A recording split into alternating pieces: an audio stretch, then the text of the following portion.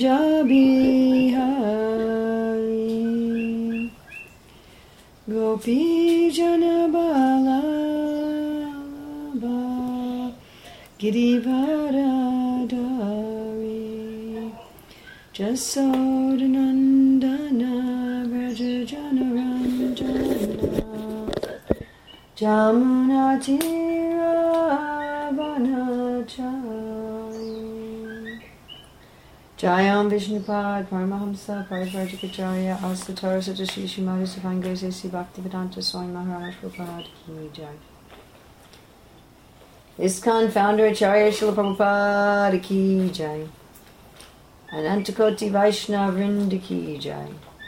Namacharya Srila Haridas Thakur Ki Jai. Prem Shri Kaho Shri Krishna Chaitanya Prabhu Nityananda Shri Advaita Gadadhar Shivasadi Gaura Bhaktivinoda Ki Jai. Shri Shri Radha Krishna Gaur Gopinath Shai Mukunda Radha Kunda Giri Govardhana Ki Jai. Vrindavan Dham Ki Jai. Mathura Dham Ki Jai. Navadvip Mayapur Dham Ki Jai. Jagannath Puri Dham Ki Jai. Gangamaya Jamuna Devi Ki Jai. Tulsi Maharani Ki Jai. Samaveta Bhaktivinoda Ki Jai. Gaur Premanande. All glories to the assembled devotees. All glories to the assembled devotees. All glories to the assembled devotees. All glories to Sri Guru and Gauranga. All glories to Srila Prabhupada.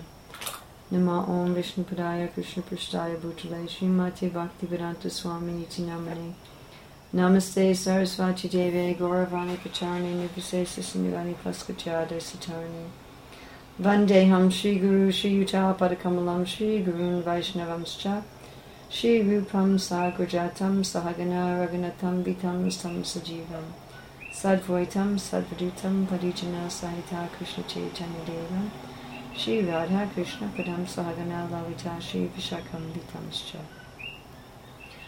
Om Namo Bhagavate Vasudevaya.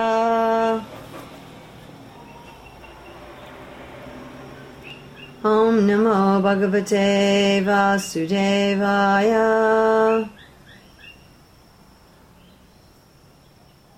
Om Namo Bhagavate Vasudevaya.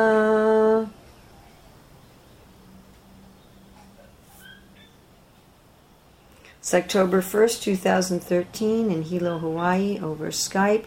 Reading from Srimad Bhagavatam, Canto 1, Chapter 8, Prayers by Queen Kunti and Parikit Saved. Text 37. Apyajyanastvam sakrite hita prabho.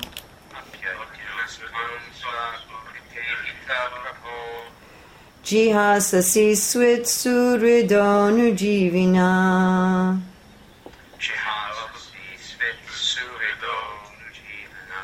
Yesham nachanyad bhavata parambujat.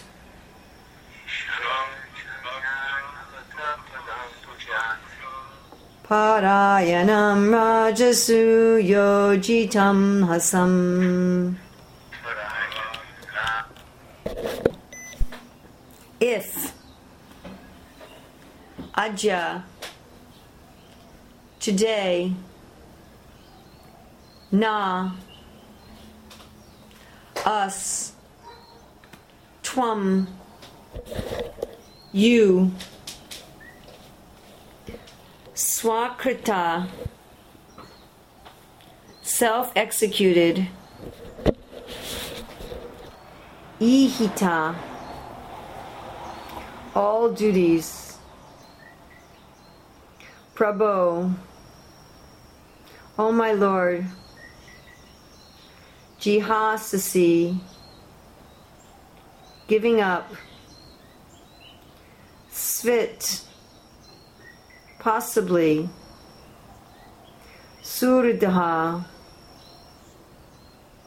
intimate friends Anujivana living at the mercy of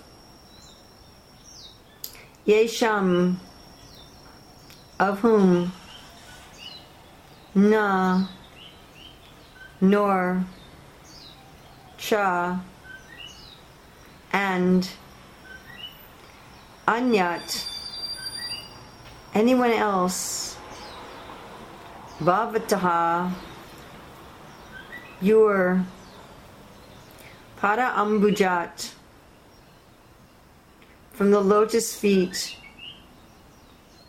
parayanam, dependent, rajasu, unto the kings, yojita, engaged in, amhasam, enmity. Translation and purport by Srila Prabhupada. O my Lord, you have executed all duties yourself. Are you leaving us today, though we are completely dependent on your mercy and have no one else to protect us, now when all kings are at enmity with us? Purport. The Pandavas are most fortunate because with all good luck they were entirely dependent on the mercy of the Lord. In the material world, to be dependent on the mercy of someone else is the utmost sign of misfortune. But in the case of our transcendental relation with the Lord, it is the most fortunate case when we can live completely dependent on Him. The material disease is due to thinking of becoming independent of everything. But the cruel material nature does not allow us to become independent. The false attempt to become independent of the stringent laws of nature is known as material advancement of experiential knowledge. The whole material world is moving on this false attempt of becoming independent of the laws of nature, beginning from Ravana, who wanted to prepare a direct staircase to the planets of heaven, down to the present age. They are trying to overcome the laws of nature. They are trying now to approach distant planetary systems by electronic mechanical power. But the highest goal of human civilization is to work hard under the guidance of the Lord and become completely dependent on Him. The highest achievement of perfect civilization is to work with valor, but at the same time depend completely on the Lord. Okay, I'm going to read those two sentences again. But the highest goal of human civilization is to work hard under the guidance of the Lord and become completely dependent on Him. The highest achievement of perfect civilization is to work with valor, but at the same time depend completely on the Lord. The Pandavas were the ideal executors of this standard of civilization. Undoubtedly, they were completely dependent on the goodwill of Lord Sri Krishna, but they were not idle parasites of the Lord. They were all highly qualified, both by personal character and by physical activities. Still, they always looked for the mercy of the Lord, because they knew that every living being is dependent by constitutional position. The perfection of life is, therefore, to become dependent on the will of the Lord, instead of becoming falsely independent in the material world. Those who try to become falsely independent of the Lord are called anatta, or without any guardian, whereas those who are completely dependent on the will of the Lord are called sanatta, or those having someone to protect them. Therefore we must try to be sanatta, so we can always be protected from the unfavorable condition of material existence. By the deluding power of the external material nature, we forget that the material condition of life is the most undesirable perplexity. The Bhagavad Gita therefore directs us, 7:19, that after many, many births, one fortunate person becomes aware of the fact that Vasudeva is all in all, and that the best way of leading one's life is to surrender unto Him completely. That is a sign of a Mahatma. All the members of the Pandava family were Mahatmas in householder life. Maharaj Yudhisthira was the head of these Mahatmas, and Queen Kunti Devi was the mother. The lessons of the Bhagavad Gita and all the Puranas, specifically the Bhagavad Purana, are therefore inevitably connected with the history of the Pandava Mahatmas. For them, separation of the Lord was just like the separation of a fish from water. Srimati Kunti Devi therefore felt such separation like a thunderbolt, and the whole prayer of the Queen is to try to persuade the Lord to stay with them. After the battle of Kurukshetra, although the inimical kings were killed, their sons and grandsons were still there to deal with the Pandavas. It is not only the Pandavas who are put into the condition of enmity, but all of us are always in such a condition. And the best way of living is to become completely dependent on the will of the Lord, and thereby overcome all difficulties of material existence. Vanchakalpatrubhyascha kripasindhubhyeva patitanam pavanebhyo vaishnavebhyo namo namaha. Apyadyanas tvam swakrite hita prabho jahasasi swit surido nujivina yesham nachanyad bhavata param bhujat parayanam rajasu yojitam saham. O my Lord, you have executed all duties yourself. Are you leaving us today, though we are completely dependent on your mercy and have no one else to protect us, now when all kings are at enmity with us? Prabhupada says here that the most unfortunate situation, the utmost sign of misfortune, is when we're dependent on the mercy of someone else. So we can think of that, an extreme case would be a slave. So if you're a slave or perhaps a prisoner, where you're completely dependent on the mercy of someone else, you have no independence whatsoever to act. Someone else has to feed you, someone else has to house you, someone else tells you what to do. You cannot do anything for yourself. But even something less extreme than slavery or imprisonment is when we feel very indebted to somebody. Interestingly enough, I was speaking at one point to a manager in ISKCON who said, I don't understand it. Why is it that the people for whom I've done the most favors are often the ones who become most inimical to me? I said, I noticed that also when I was running a Gurukula, that when there were parents and children who asked me, well, can you make an exception to this rule for me, and can you do this for me? And when I would do it, when I would do a lot of favors for someone, and really go out of my way for someone, that person often became very inimical. I mean, not always. It's not that everyone for whom I did a lot of favors became inimical. However, everyone who became inimical was someone for whom I had done a lot of favors. And I was trying to figure out, why is this? And my tentative conclusion is that we don't like to be indebted. We don't like to be dependent on somebody else. We don't like to feel I owe somebody something. I'm dependent on their mercy. And I think it's because this feeling of debt is very uncomfortable. Generally speaking, if person A loans money to person B, and person B can't pay it back, our sympathies are with person B, not with person A. We tend to feel sympathy for the person who's in debt and not for the lender. The lender is just some evil being. And, the people who lend money, they're the ones who don't get any sympathy. And if people don't pay their bills and don't pay back what they've lent, nobody thinks it's a really big deal. Like Prabhupada says, from your ordinary debts you can declare insolvency. I just don't have the ability to pay.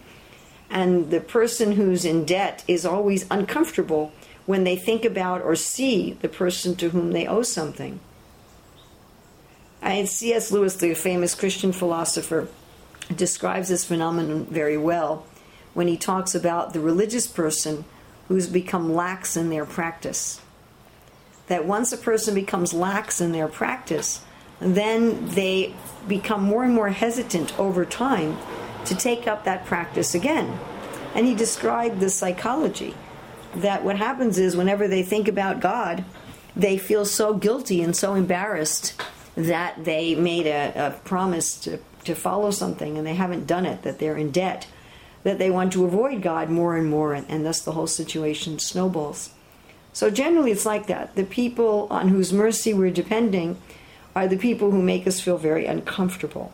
We don't like to be around them. We want to be independent. Prabhupada speaks at length in this purport of the fact that the main material drive is to become independent of the modes of the laws of nature. How can we conquer the laws of nature? He talks about people wanting to go to higher planetary systems by electronic mechanical power. The law of nature is that I'm stuck on this planet. Let me get out of here. Let me be able to go wherever I want and do whatever I want. And this is our general mood. Let me go where I want. Let me do what I want. Let me not have to listen to anybody. Let me not depend on anybody else. Let me get everything by my own power. And that's our driving desire. You see that in children. The children's driving desire is for this independence. And in all of our modern society, we see like this. But Prabhupada's making the point here that we cannot become independent of the laws of nature. It's just not possible. We're trying to do something impossible. We're too small. That on our own, we are not complete. If we imagine we're separated from Krishna, we can't actually be separated from Krishna, but if we imagine we're separated from Krishna, then no, we're not complete. We're not able, in and of ourselves, to provide everything we need. I mean, it's something like all the electronic gadgets that we have in our modern world. I have this little tablet, little Android tablet, and I have a computer, and I have a recording device, and I have speakers, and I have an e-reader. I think that's about it. So all of those things cannot function completely independently. They're dependent on something else in order to function. Primarily, they're dependent on electricity. So, you can have long battery life. I'm looking for this, for a computer that has long battery life. But you can't have eternal battery life. You have to plug it in. Once it's plugged in theory, it can keep going and going and going. Of course, eventually it breaks. But if it's unplugged, it has its limits as to what it can do. And it has to get the software from someplace else, and this from something else, etc., etc. It's not independent in and of itself. So we jivas are like that. When we're plugged into Krishna, then we're plugged into a source of unlimited power. And then we can be what's called Atmarama, or Aptakama. We can be Atmarama, one who takes pleasure in the self, or Atmakama, Aptakama, one who can fulfill all of their own desires. They're not dependent on anyone else to fulfill their desires. And Krishna talks about this in the Gita. He says such a person is not dependent on any other living being. But that state is only achieved when we're plugged into the complete whole. Om Purnamada Purnamidam. He's the complete whole. So even if we pull from him our complete needs, Om Purnamada Purnamidam Purnat Purnat Udachate Purnasya Purnamadaya Purnam Eva Vasishyate. Even if we pull from him our complete needs, he's still complete. When I pull electricity from the powerhouse is depleted that much and has to generate its own electricity more. But if I pull power from the sun is not diminished. When you put a solar panel on your house and you're pulling your electricity from the sun, it's not the sun becomes any less by giving you electricity. Or if you have a windmill, the wind is not diminished by giving you its power. So Krishna is like that. When we're connected with Krishna, Krishna is not diminished. And then we are complete. And we have everything we need. We have full functioning ability to be Atmarama and Aptakama, to have all happiness and all desires fulfilled by ourselves without the help of any other jiva, without being dependent on material nature. And then one is above the laws of material nature. Mamcha yovya vikarina, bhakti yogana sevate, sagunan samatitchaitam brahma bhuyaya kalpate. Then one is above the laws of material nature. If you're connected with the king, then the king is the laws are under the king. Even in our modern life, we don't have kings very much. So let's say you're dealing with a company. Years ago I was dealing with one airline. They had advertised that you could get a ticket, round-trip ticket to South Asia if you had 40,000 miles on their program. So I had 40,000 miles, and I wanted to go to India. Actually, I wanted to pay for my daughter to go to India. I wanted to give her a ticket. And India's in South Asia. But when I went on their list, it had India not in South Asia. So I argued with the underlings, with the, you call the customer service line, And, excuse me, you advertise that one can get a ticket with 40,000 miles to South Asia. And India's in South Asia. By every definition of South Asia, I looked in Encyclopedia Britannica, Webster's Dictionary, and everybody defined India as being in South Asia. And I said, so, you can't make up your own geography. This was my argument. Your airline can't define geography differently than the rest of the world. If you say, you can get a ticket to America and then you define America as only Wyoming, that's not very fair. It's deceptive. But the lower level customer service was not able to help me. All they could say is, this is the rule, this is the rule, this is the rule, I'm very sorry. And I'd ask to speak to the supervisor, and the supervisor would say, this is the rule, we can define geography however we want, so I was getting nowhere. And after weeks or maybe months of searching, I was able to find a secret phone number for the top person at the airline. And I called that person, and that person put me in touch with their secretary.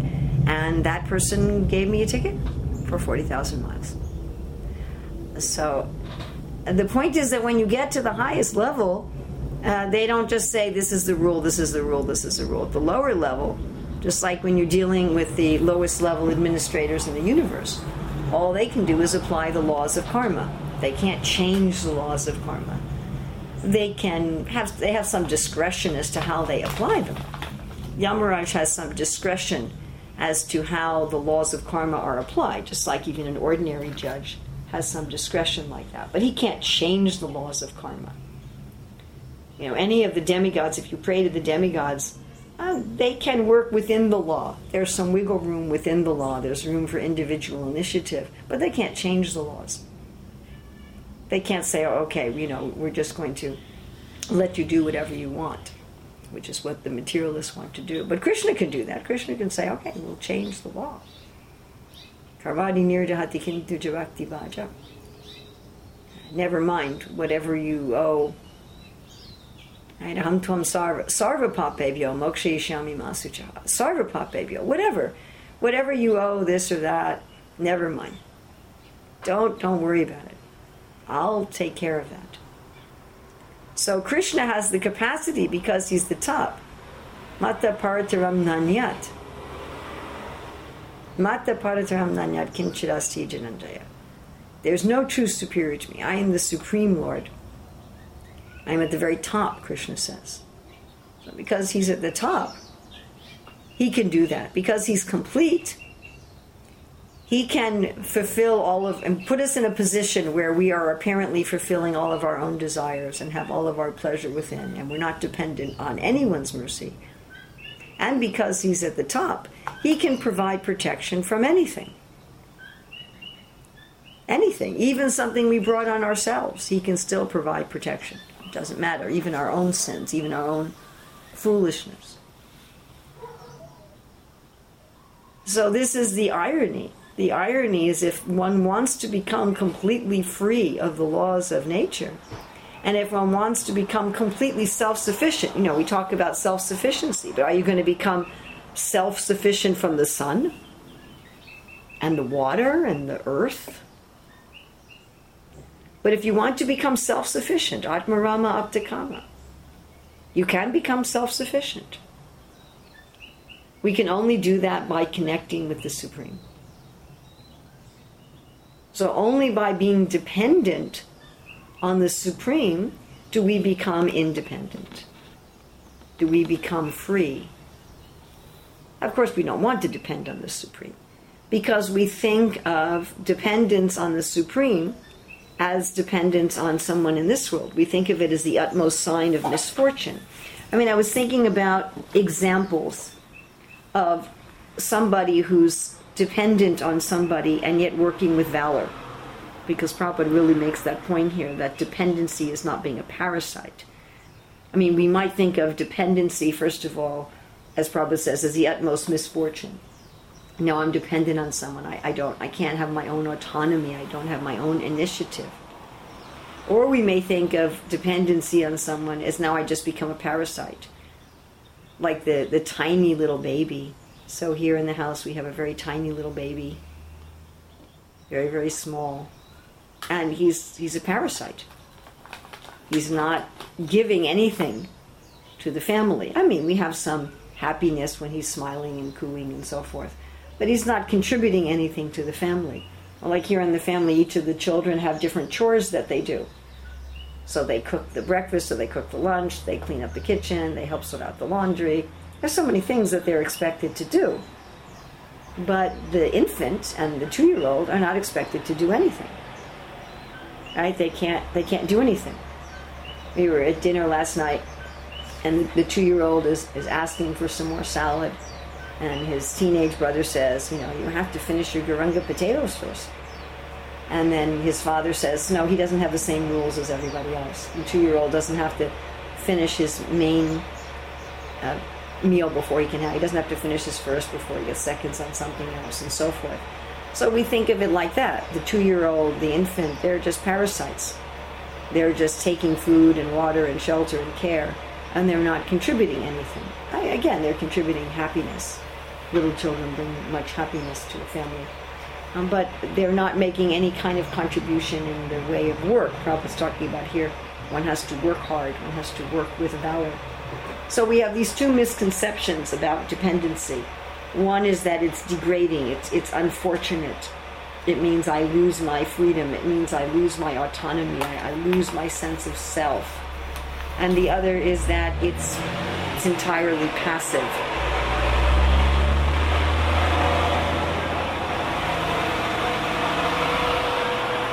You just sit and do nothing, and you depend on the mercy of God. So neither is the case.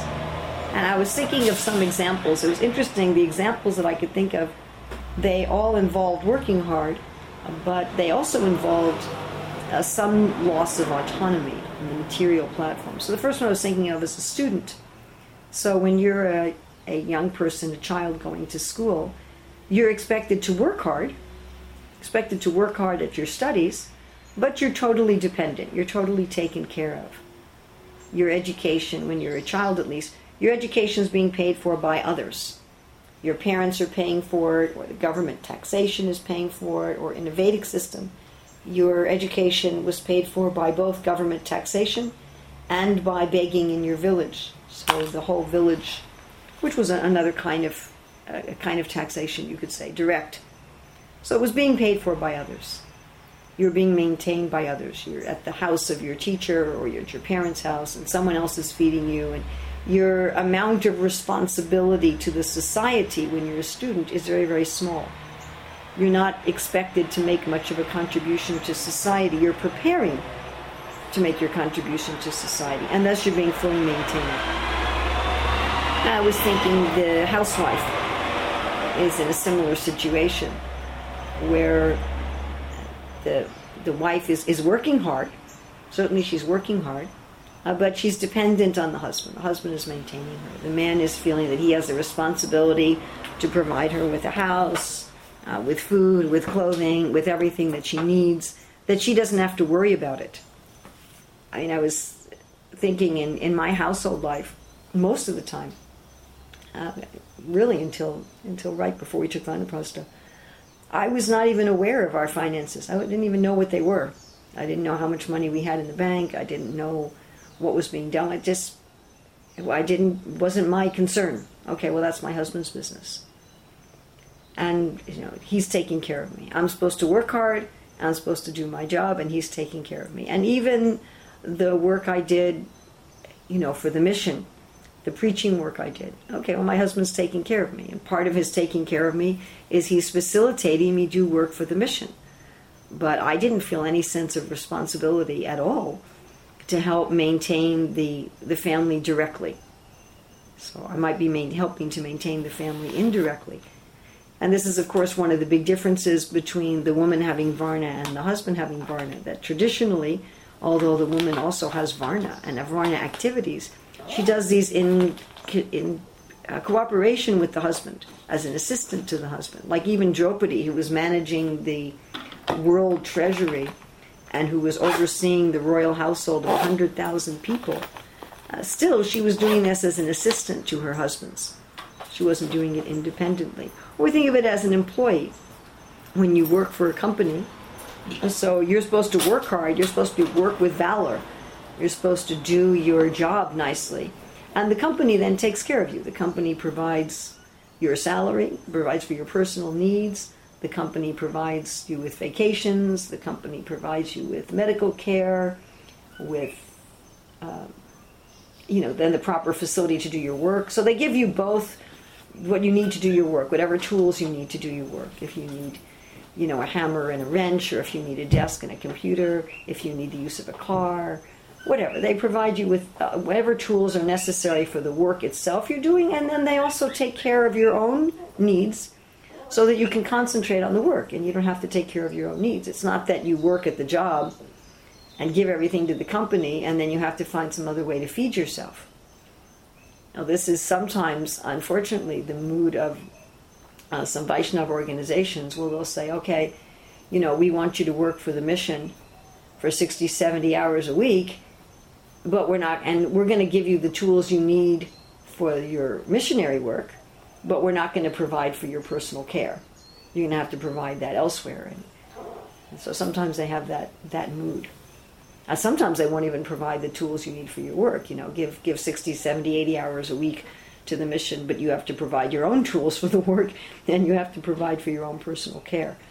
So sometimes there's that sort of mentality. But a good employer provides both. A good employer provides everything you need to do your work, plus everything you need for your own maintenance, so that you just have no anxiety about it at all.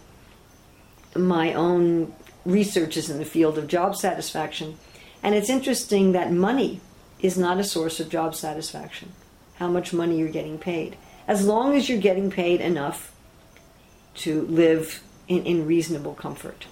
So if you're not getting enough to live in reasonable comfort, then you'll be dissatisfied. But getting more money than you need to live in reasonable comfort is not a source of satisfaction. It doesn't have any contribution to job satisfaction. Sometimes money can be connected to job satisfaction if it's a sign of status, but in and of itself, it does not contribute to job satisfaction. Or I think about a soldier.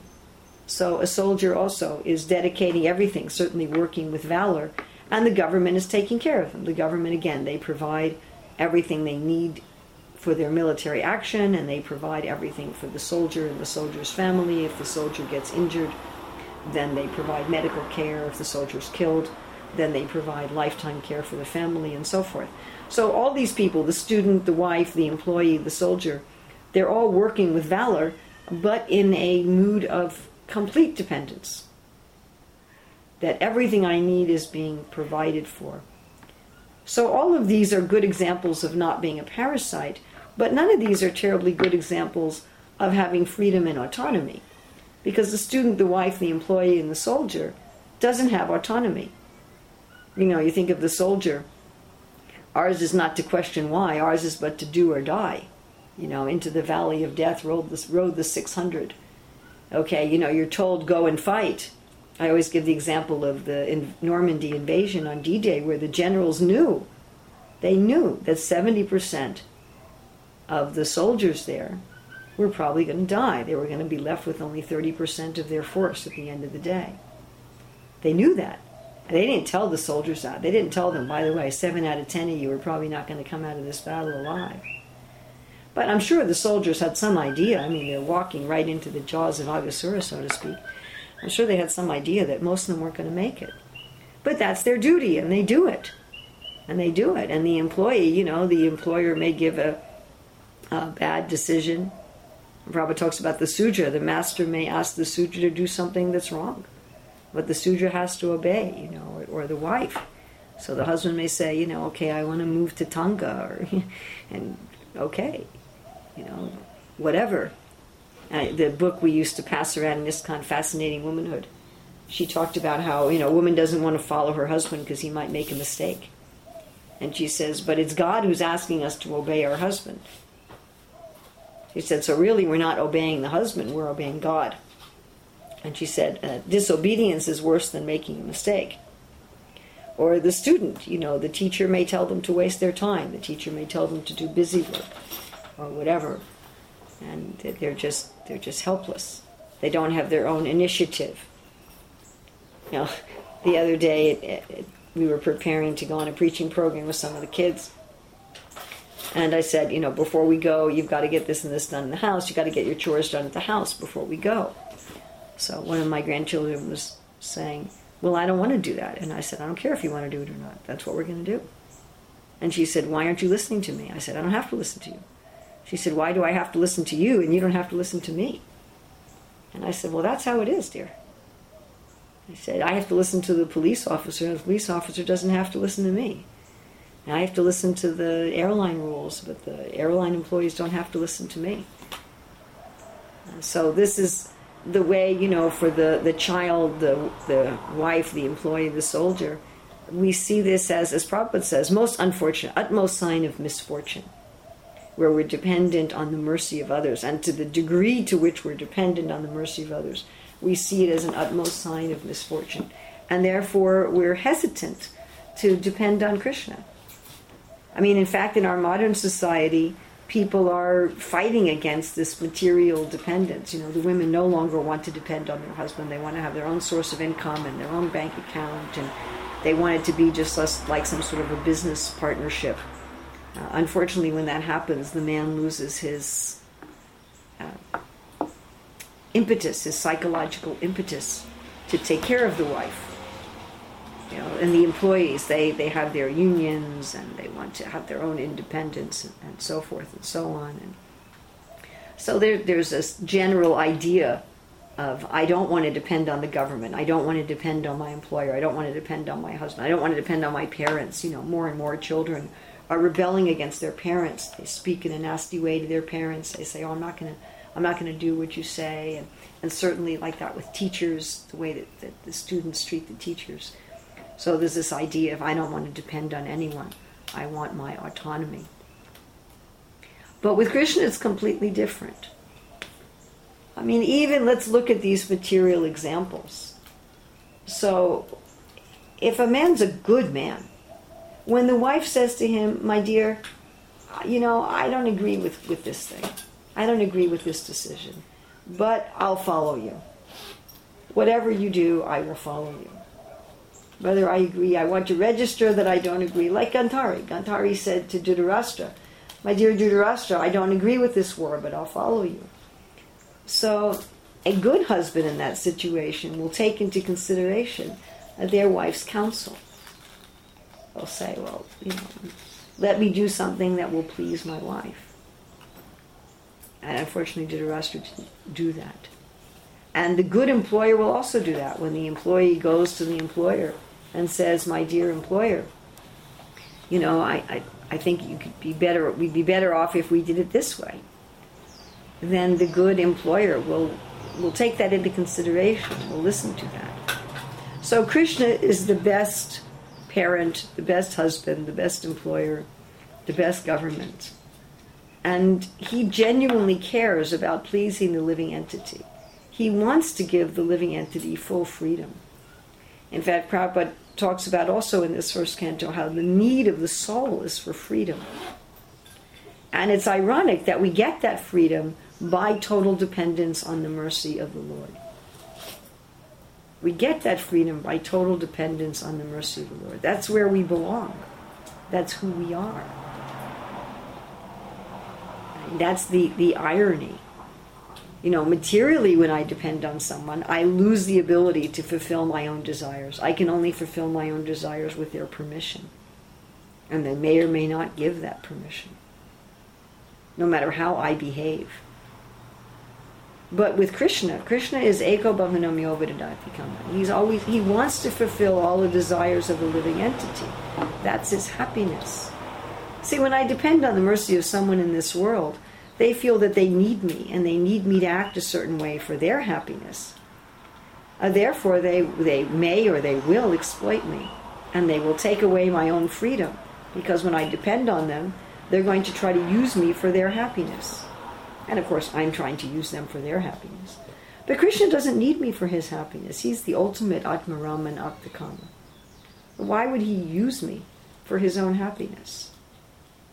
He has no need to do that. And he has no inclination to do that. Krishna wants me to depend on him because once I depend on him, that I have all facility and all freedom to do whatever I want.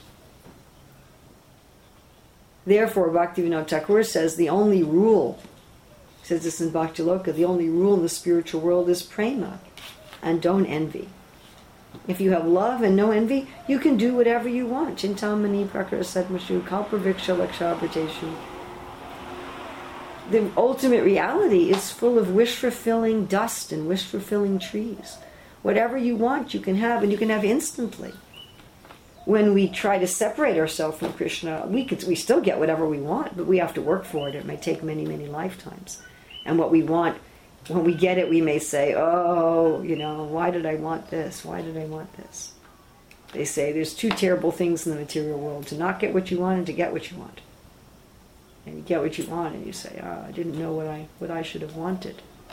But when one's realizing their connection with Krishna and actually dependent on Krishna, then one gets whatever one wants, and whatever one wants is perfect. But again, that doesn't mean that one is simply, lying in a trance, getting whatever one wants. One is working hard, working with valor. Prabhupada says, working hard and working with valor to please Krishna. Krishna is trying to please the devotee, giving the devotee whatever the devotee wants. And the devotee is trying to please Krishna, giving Krishna whatever they want. But it's on the platform of freedom. It's on the platform of love. Not serving because I am the doer. Materially people are working hard thinking, I am the doer. I am the one who's achieving it. I want to be independent. But we're working hard out of love. So how does that translate into the everyday life of the aspiring devotee? To work with valor, but under the guidance of Krishna. Prabhupada has 3 parts here. To work hard under the guidance of Krishna and completely dependent on him. So let's take guidance of Krishna first. So that's Sadhu Shastra Guru, that our life has to be within the fence of Sadhu Shastra Guru, under the protection of Sadhu Shastra Guru. So of course Sadhu Shastra Guru does not give detailed, explicit instructions for every contingency. As we've said before, reality is not a machine bureaucracy with some humongous rule book for every single possible activity. That's not the way the universe is run. It's principles. We're taking the principles from Sadhu Shastra Guru. Shastra gives the general principles and some very specific guidance. Sadhus give an example of how those principles play out in real life. If we want to see, like Prabhupada's giving here the examples of the Pandavas. The Pandavas give an example. Okay, what does this mean to work with valor under the guidance of the Lord and completely dependent on the Lord? Prabhupada says here, as householders. How does a householder live completely dependent on the Lord while working with valor? So you look at the sadhu. Oh, that's how they do it. And then there's Guru. Guru says, okay, this is how you do it now, in this time, place, and circumstance. Because how the Pandavas did things and how we do things in 2013 are going to be just a little bit different. Just like there's an injunction in the Shastra that if a woman approaches a man and says, I want you to marry me and take care of me, he can't refuse, especially the Kshatriya. And this, in fact, happened to Arjuna with Ulupi. But are we going to use that in the present day and age? So if just some woman comes up to you and says, I want to marry you, do you have to marry her? No. So the Guru tells us, okay, this way that the sadhus lived, that's applicable. And this way is not applicable. So Sadhu Shastra Guru. Shastra for the principles, Sadhu for the examples of applying the principles. How does one apply the principles as a householder? How does one apply the principles as a renunciate? And then Guru for specific. How do you do it? Just like Prabhupada said, generally the sannyasi should travel and preach, but sometimes he put a sannyasi in charge of a project. and says, okay, you stay here and take care of this project. Prabhupada says generally the husband and wife should live together. He said that the wife should be protected like one's personal money, and the wife always stays on the chest of the husband. But sometimes he would separate families. Right? Sometimes he'd take the husband traveling with him as his personal servant, and the wife was staying under the shelter at a temple. So there may be some individual instructions for individual persons, just like Chaitanya Mahaprabhu. So he told Raghunath Bhatta Goswami, don't ever get married. He told Lord Nityananda, you need to go get married. Different instructions for different people. That is guru. You should become a preacher. You should just become a pujari. There were two devotees who had stopped chanting their 16 rounds, and one of them Prabhupada said, just chant at least for an hour a day, and the other one he said, give up everything else and chant at least 64 rounds a day.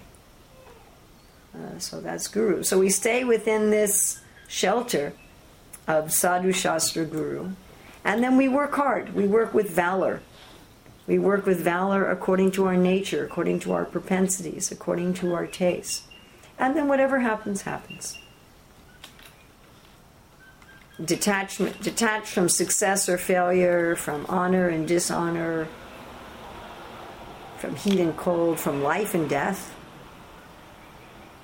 from poverty and wealth, from friends and enemies. Whatever happens, happens. Because we're not dependent on those things, on all those fallible soldiers for our enjoyment. We're dependent on Krishna for our enjoyment. So I get myself under the guidance of Sadhu Shastra Guru. And Prabhupada would say many times, it doesn't really matter what you do. Sometimes we're agonizing. Should I do this? Should I do this? Should I do this? It doesn't matter. Work according to your nature and your propensity. And it matters in the sense that we have to be working according to our nature and our propensity and our taste. But it doesn't matter in terms of, is the universe going to collapse because I do this thing or that thing? Is Krishna going to be more pleased if I do this thing or that thing? Krishna is going to be most pleased if I use my nature and propensities and my individual taste in his service, working with valor and being detached from the result, depending on him. Whatever result you want to give me, that's fine. However you want this to play out, that's fine. If you want me to be one of the soldiers that dies 5 minutes into the invasion, okay. If you want me to be one of the soldiers who knocks out the enemy's guns and stands at the top of the hill waving the victory flag, fine. If you want me to be somebody with an unmarked grave, fine. If you want me to be somebody, memorialized by a statue in the park, fine. Whatever. Fame and infamy, victory and defeat, honor and dishonor, friends and enemies. If everybody will love me or if everybody will throw stones at me. Whatever. If I rule the kingdom and I have great wealth, or if I'm just selling banana leaves, pots by the bank of the Ganges. That's up to you. You want to take everything away, Marabi, Rakabi, whatever. Because I'm under your shelter, Lord, and you're taking care of me. Even if I'm just selling banana leaf pots on the bank of the Ganges, you're taking care of me.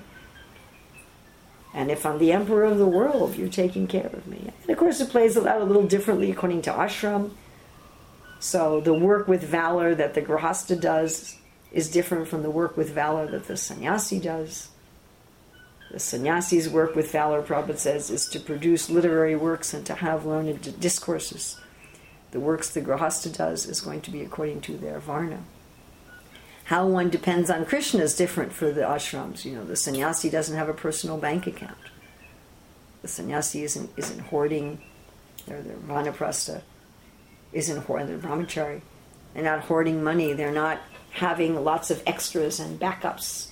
Whereas the grihastha, their dependence on Krishna, they have a house. They have a car or a bullock cart. They're going to have some storage of grains. Prabhupada says 25% of the householder's money has to be kept for emergencies. Prabhupada says the householder gives 50% of their income to the Brahmins and the Vaishnavas, 25% they use for family maintenance, 25% they save for emergencies. The renunciates aren't supposed to save anything for emergencies. So the dependence on Krishna may be a little different. The householder is supposed to, have a house. The renunciate's not supposed to have a house. I mean, can be. The Vanaprastha can have a hut in the woods or visit holy places. Chaitanya Mahaprabhu, of course, stayed in the Gambhira. So the details, we may think, to be dependent on Krishna, I have to live like an Avadhuta. No, that will show up in the different, depending on your ashram, depending on your varna, it will look different. How you're following the guidance of Krishna, how you're working hard doing what. Working with valor and working hard doesn't necessarily mean you're shooting an arrow or you're hammering a hammer. And how you're depending on Krishna, do you have a bank account or not? Do you have a storage of grains or not? Do you keep something in reserve or not? That depends on your individual situation. That's not the measure of how dependent you are on Krishna. The measure of how dependent you are on Krishna is your equilibrium when things are wonderful and when things are terrible. That's the measure. That's the test of whether or not we're dependent on Krishna. If all of a sudden we get $1 million, are we rejoicing and celebrating and overcome by, intoxicated with joy? And if we lose $1 million, are we devastated? That's the evidence of how much we're depending on Krishna. So this is the way to our real freedom. This is how to be the most fortunate. Prabhupada says the most fortunate person is one who's dependent on Krishna. Neither false independence, which can't happen. You cannot be falsely independent. We will be dependent on Maya. We will be dependent on other jivas as soon as I try to become independent of Krishna. So not false independence, real freedom, which means total connection with Krishna, under Krishna's guidance, working with valor, and detachment from the result. Trust that whatever Krishna does is good. So questions, comments? Hare Krishna Mataji. How do we help a person, let's say a family that were devotees and were initiated, and gradually they've stopped associating with devotees, and then gradually they're became more and more materialistic. I know a family that is doing very, very well materially, but they've gradually pushed devotee association away, and I try to just be friends with them and, to not push them, because you were talking about envy, or, how people, not envy, but how people react to feeling of guilt, making promises and having debt, and they begin to feel worse and worse. They don't want to be around that person. They don't want to see them, and then they reject. So anyway, with these devotees, they've come to the point where they don't want to talk to any devotees. They won't even answer the phone for me, even though I just wanted to be friends. But I remind them too much of Krishna or the temple. And so how can we help those? I mean, is there hope, or what can we do?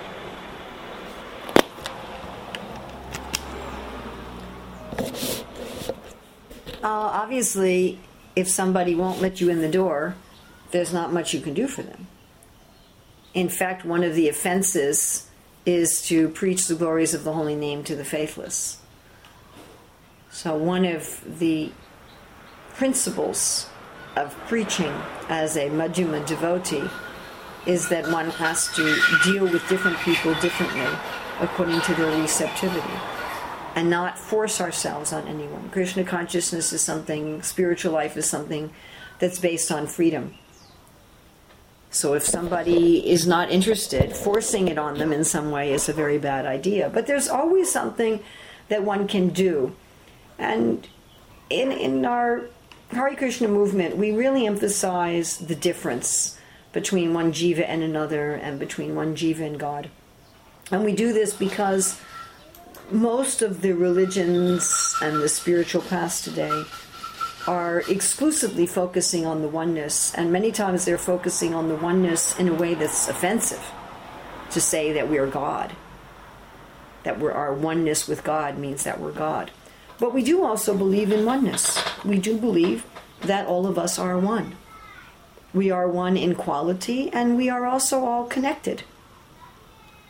The concept of separation is an illusion. We are connected. We are connected with Krishna, and we are connected with each other.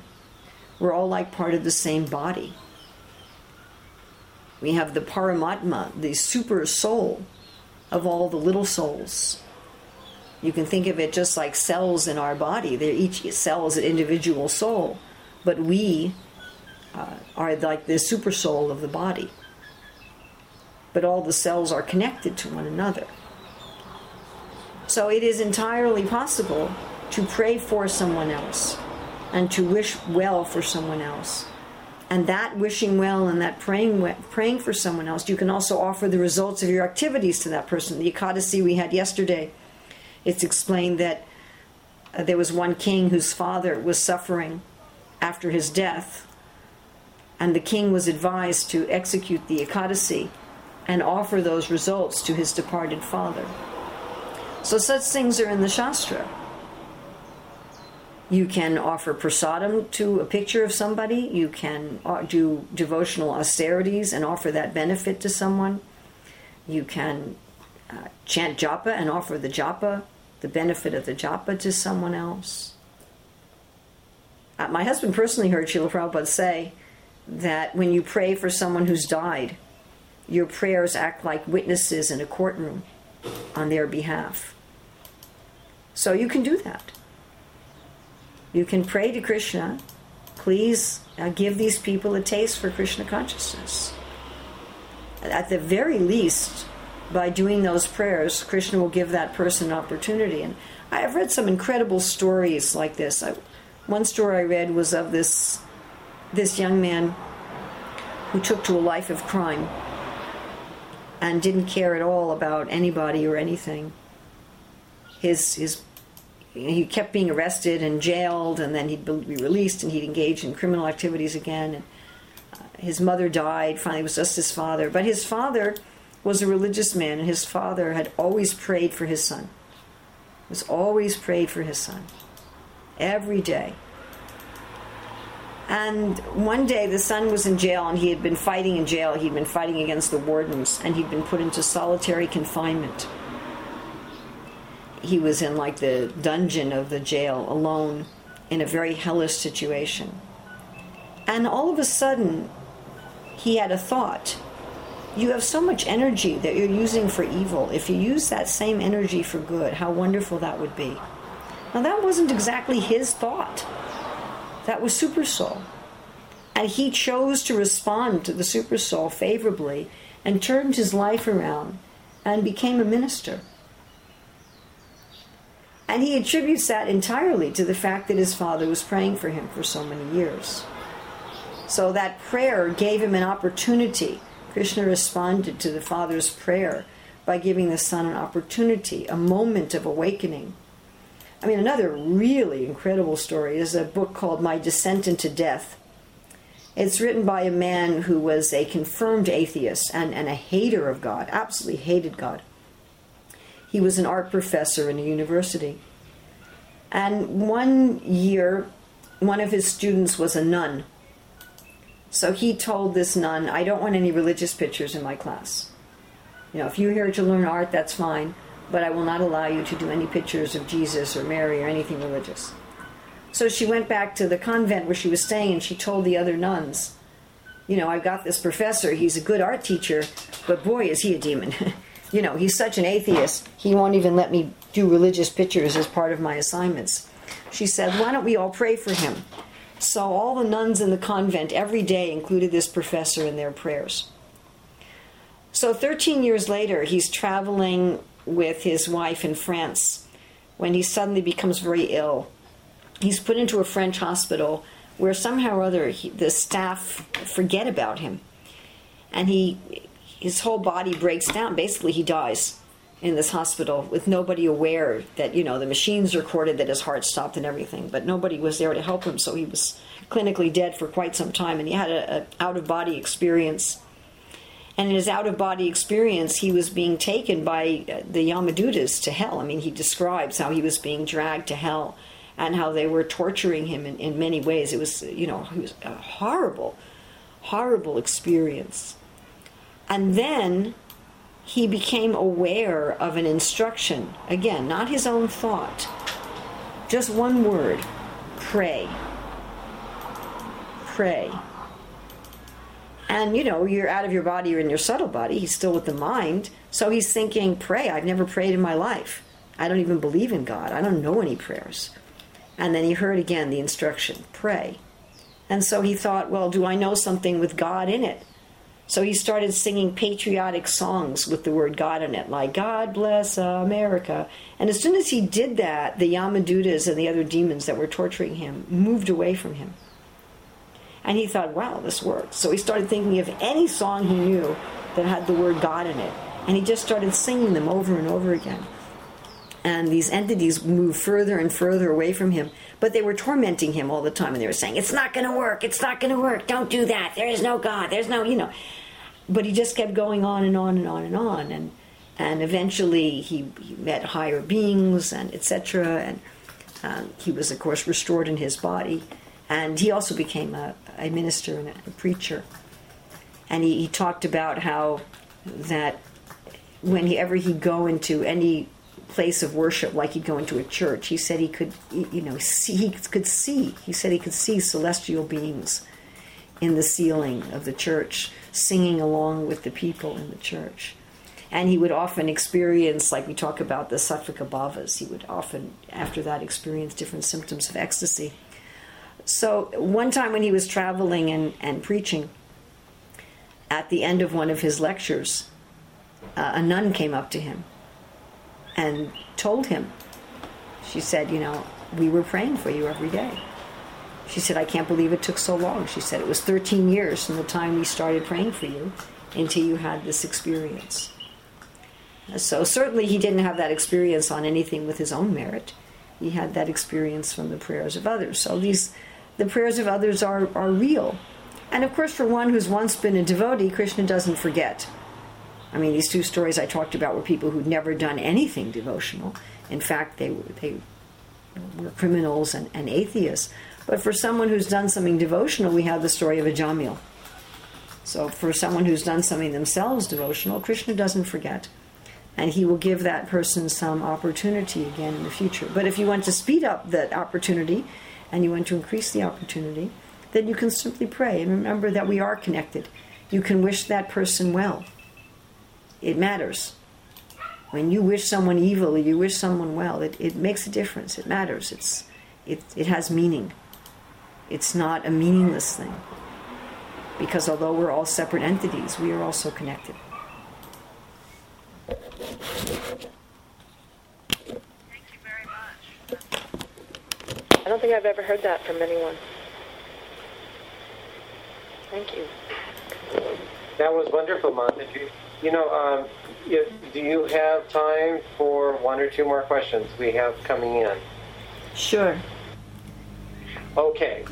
These come from actually the class that I gave last night. I kind of did a botch-up job on the answers, so we need to review these if you don't mind. One of the questions is, the spirit soul being part and parcel of Krishna, how is it possible that we fell into this material world? How did we get here? Since we're eternal, how is it possible that we're in a situation that we're in this material world?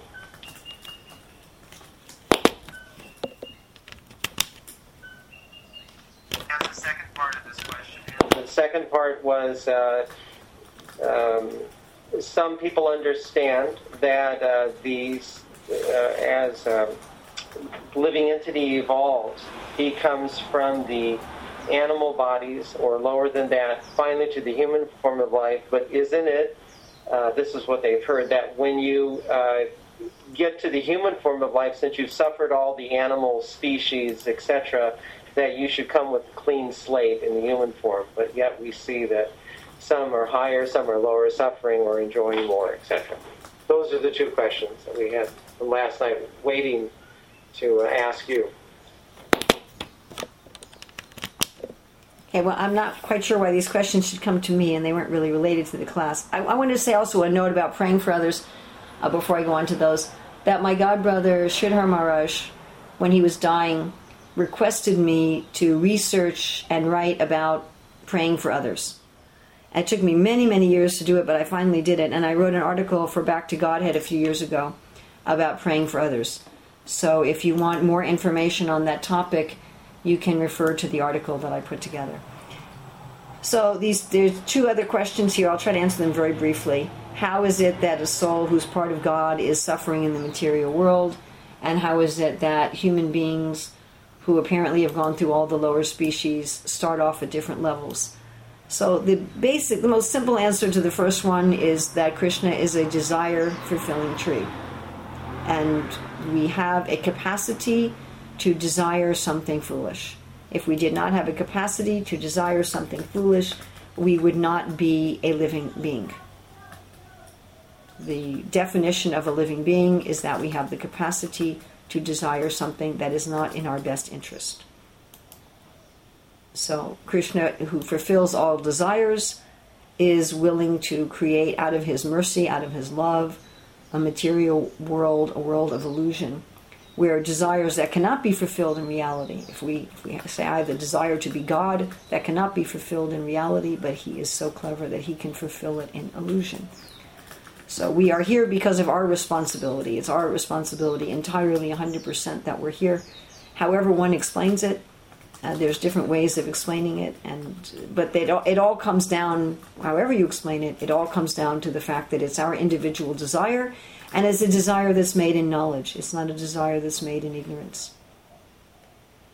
Then the second question, why do human beings start out? I don't know how you're going to say start out. Where's your starting point?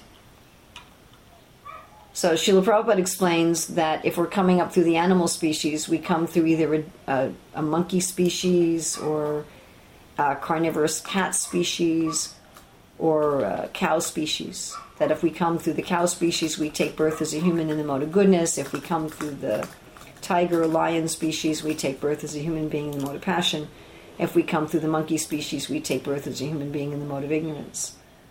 So how we come to the human form through the animal species is also dependent on the karma we performed as a human being. So we don't all start off exactly at the same place. Also, it's not absolutely necessary that we go through all the animal species. Prabhupada explains our first material birth is that of Lord Brahma. And then there's no karma, and we gradually... Also, Brahma can immediately go back to Godhead.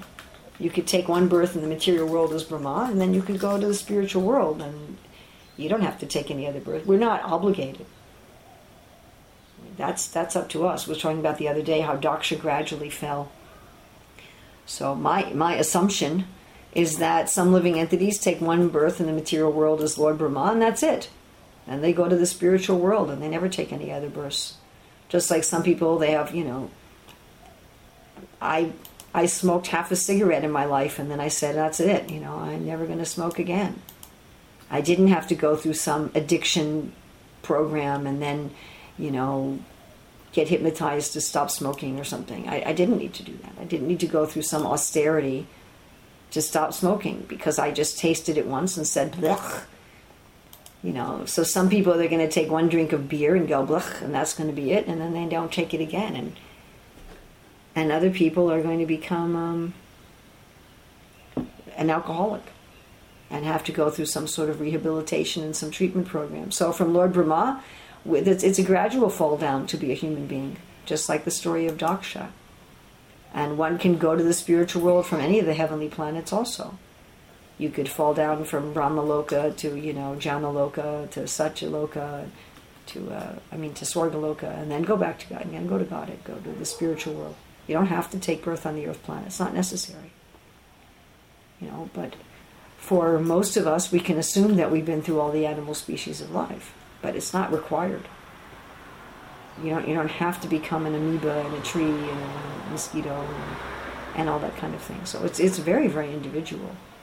It's extremely individual. The only entities in this world that are starting off with a clean slate would be the first birth in this world is Brahma, or if one goes to the Brahma Jyoti and then again falls down, you'd be coming with a clean slate. Or if you just chant Hare Krishna once, Namabas, and then you're free from all reactions. And again, you're starting with a clean slate.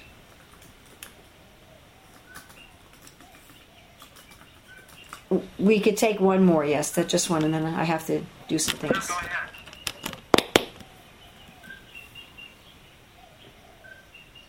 Luciano Prabhu? Hare Krishna, Urmila Devi, let me just sneak in here real quick. I've said that to others before, but I didn't have a scriptural reference, therefore nobody believed me. Can you tell me where Srila Prabhupada, did he actually write it, that he started out as Lord Brahma? I'm not sure if I can find it on my computer in 2 seconds, but he said it in 2 places. If you email me, I can look it up for you. I don't think I can find it in 2 seconds. I mean, I can try. I can see. I might. Let me see quickly if I have it here, that I can find it immediately.